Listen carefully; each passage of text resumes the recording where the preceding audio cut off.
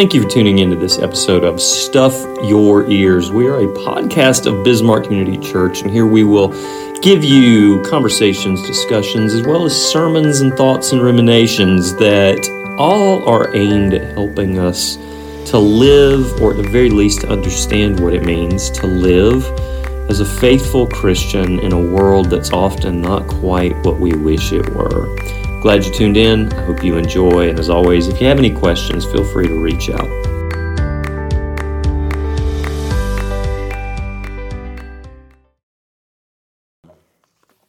It's going to be hard to figure out how to make a sermon now. And I am going to try to be brief because, we're doing all these other things today. And I didn't make a lot of notes because I thought, okay, we'll try to be short today. We'll see how that goes. Because we're also celebrating the Lord's Supper here in a few minutes. And I do want to leave time to make sure we can have good discipleship classes after the service. So I was thinking about this. We've been talking, right? We're talking about these things. It's in Acts chapter 2, verse 42. If you've been here, you've heard this verse for the last several weeks. And the early church, the first believers that heard Peter's sermon and responded to it, remember they got that gut punch when they realized that they were guilty and they realized who they were before God, and they just and cried out, brothers, what can we do? And it changed them, it transformed their lives, and they became devoted to four things. They were devoted to the apostles' teaching, to the fellowship, to the breaking of bread, and the prayers.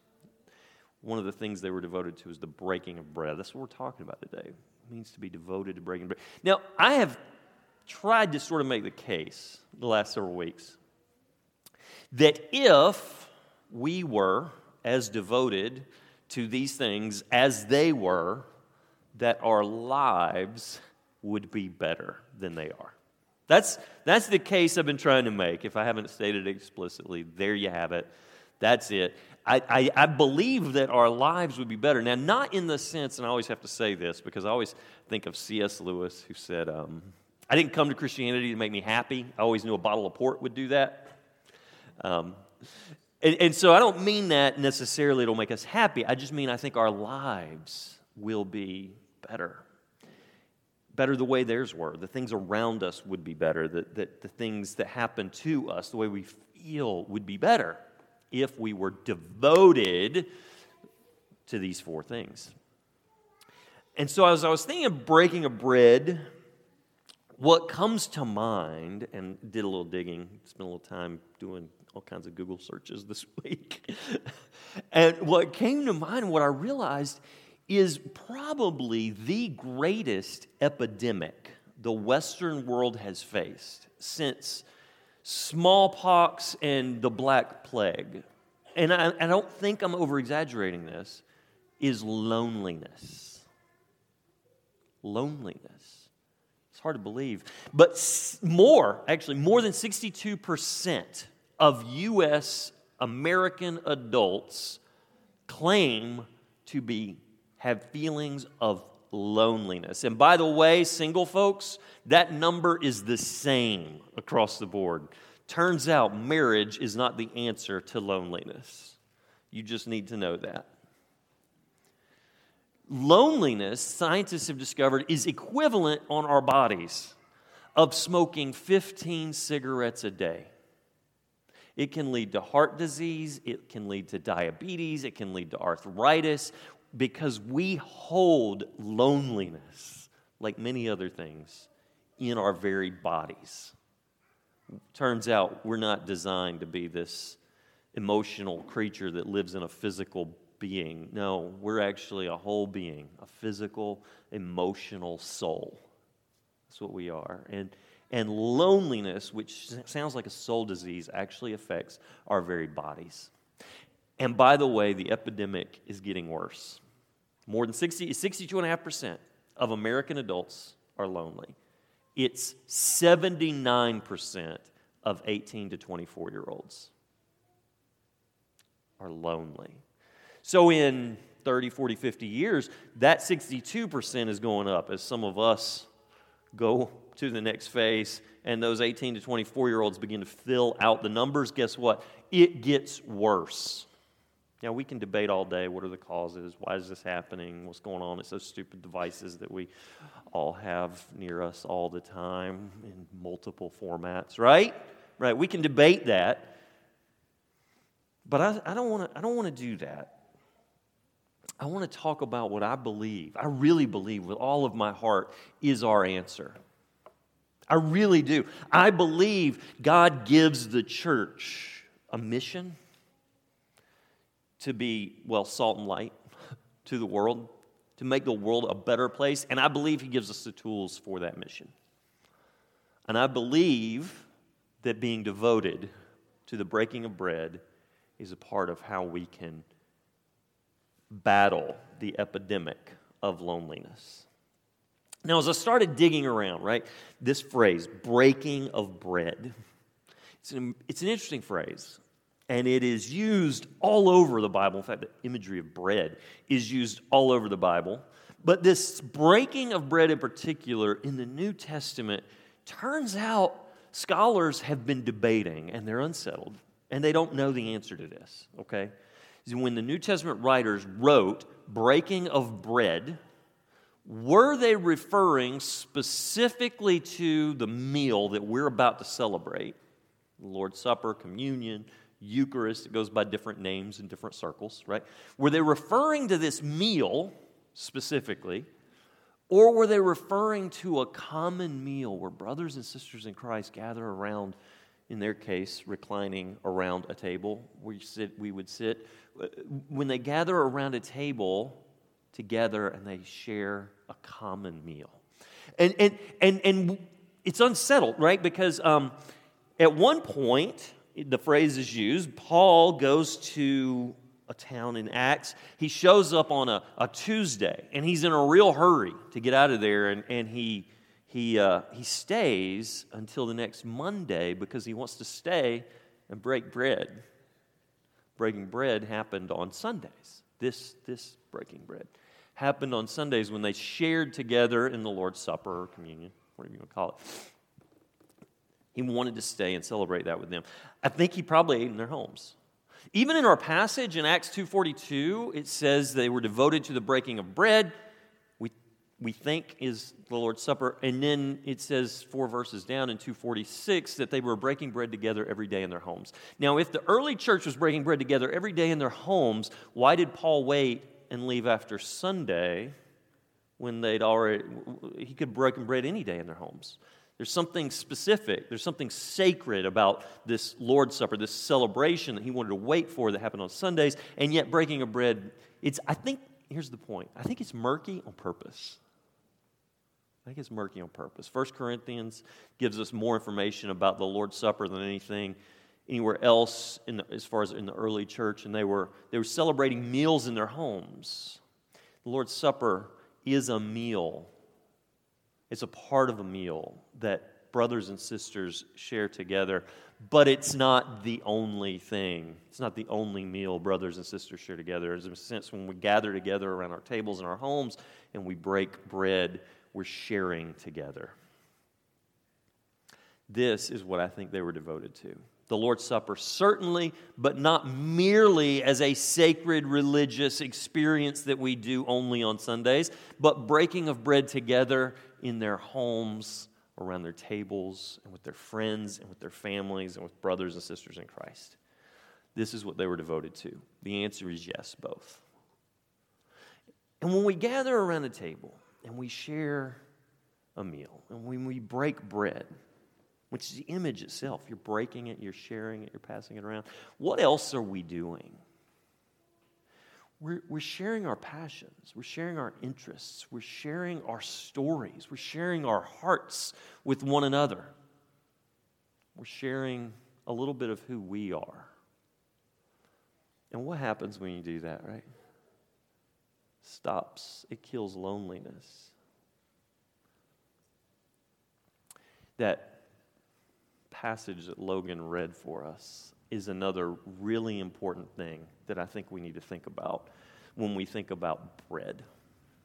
It says, unless a grain of wheat falls to the ground. What do we use wheat for? We use wheat for bread, right? There's wheatness. Isn't that right?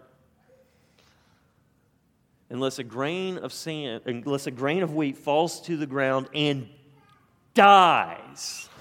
You hear that? It dies. What does it say? Unless it dies, it will be, what's Jesus' word? Alone. Unless it dies, it will be alone. But if it does, it'll bear much fruit. It'll die and fall into the dirt, and then it'll sprout up a plant which will lead to a whole bunch of other pieces, and they'll all die, and they'll all be ground up, and they'll all be pressed with water and yeast and whatever else, and they'll be baked together into this bread, which is a powerful image that runs from one page, almost the opening pages of Scripture to the end. Bread. Why? Because it's such an image of what we are and what we're called to be as individual little grains of wheat who are called to die, to become one, and then to be broken and shared. Now, what does that look like when we consider breaking bread together around our tables with our friends and family, with our neighbors, with our church family? It means we have to die. We have to be broken. And that's an image, isn't it? To be broken open. To be exposed. To be vulnerable. It feels like death a little bit. There are things in our story that we may not want to share. There are parts of ourself that we'd rather keep secret, that we'd rather not be exposed, wouldn't we? We want so desperately to keep that hard shell of that grain of wheat tight and not expose it. We want to harden and seal it up, and we'd really like it if we could stay that way, over in a corner, all alone. And that's why we're in such an epidemic of loneliness. Because you and I don't want to break open the grain of wheat. We don't want to expose ourselves. We want to be invulnerable. We want to be protected. We want to be safe, and we don't want to be known, and so we won't be a grain of wheat that falls to the ground and dies and gives birth to so much fruit and so much life and brings so much to the world. No, we won't do that. We don't want to be that because we want to protect ourselves. So here's the question, I guess, for all of us to really consider and to struggle with and to wrestle with, and I hope you will. I hope we all will wrestle with this week. When we think about breaking bread, are we devoted to protecting our privacy and our sacred space?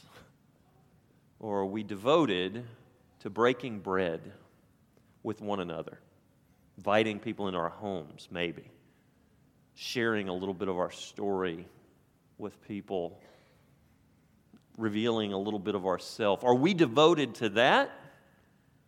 Or are we devoted to being alone? As regular, even God-fearing Americans, right, if we put it like that, I know the answer because I'm one of them too. I know what we're really devoted to, okay? But I'm encouraging us to really do some work on ourselves about what we're going to be devoted to. Thank God for the mercy of Jesus, right? That we can, first of all, it's okay. If you're like me and you hear this, you're like, well, I protect myself and my space. Me too, first of all. And second of all, Jesus loves us anyway, and He knows it. I know, I get it. He is so good and so kind and so gracious that He is loving us right through all of that. And He is calling us to something better and encouraging us to something better. And second of all, it's okay to break open that seed Because first of all, He's already in there and He knows it all. And you know what? He still loves you. All the pain, all the shame, all the fear, all the doubt, all the regret, all of those things, Jesus is in the midst of, and He is loving you in it. And He is calling us to a better place where we won't be alone and where we can make all those around us feel a little bit less alone. That is what the church is called to. And I believe with all of my heart that combating loneliness is probably the greatest mission of the church in this generation. And I also believe that authenticity and vulnerability and being that grain that breaks open and dies is the best way that we can possibly combat loneliness. Let me pray for us. Jesus, I thank You that You are good and kind, and I recognize that I struggle often with thinking I can be alone and be safe. I'm not safe alone. None of us are. Would You help us to find the space and the time and the places to break bread with one another, and as we do, to break open just a little bit of ourselves as well. Thank You for Your mercy. Thank You for Your grace. Would You help us to remember and to mimic, to model our prayer life after the one You taught us. We'll pray it together. Our Father, who art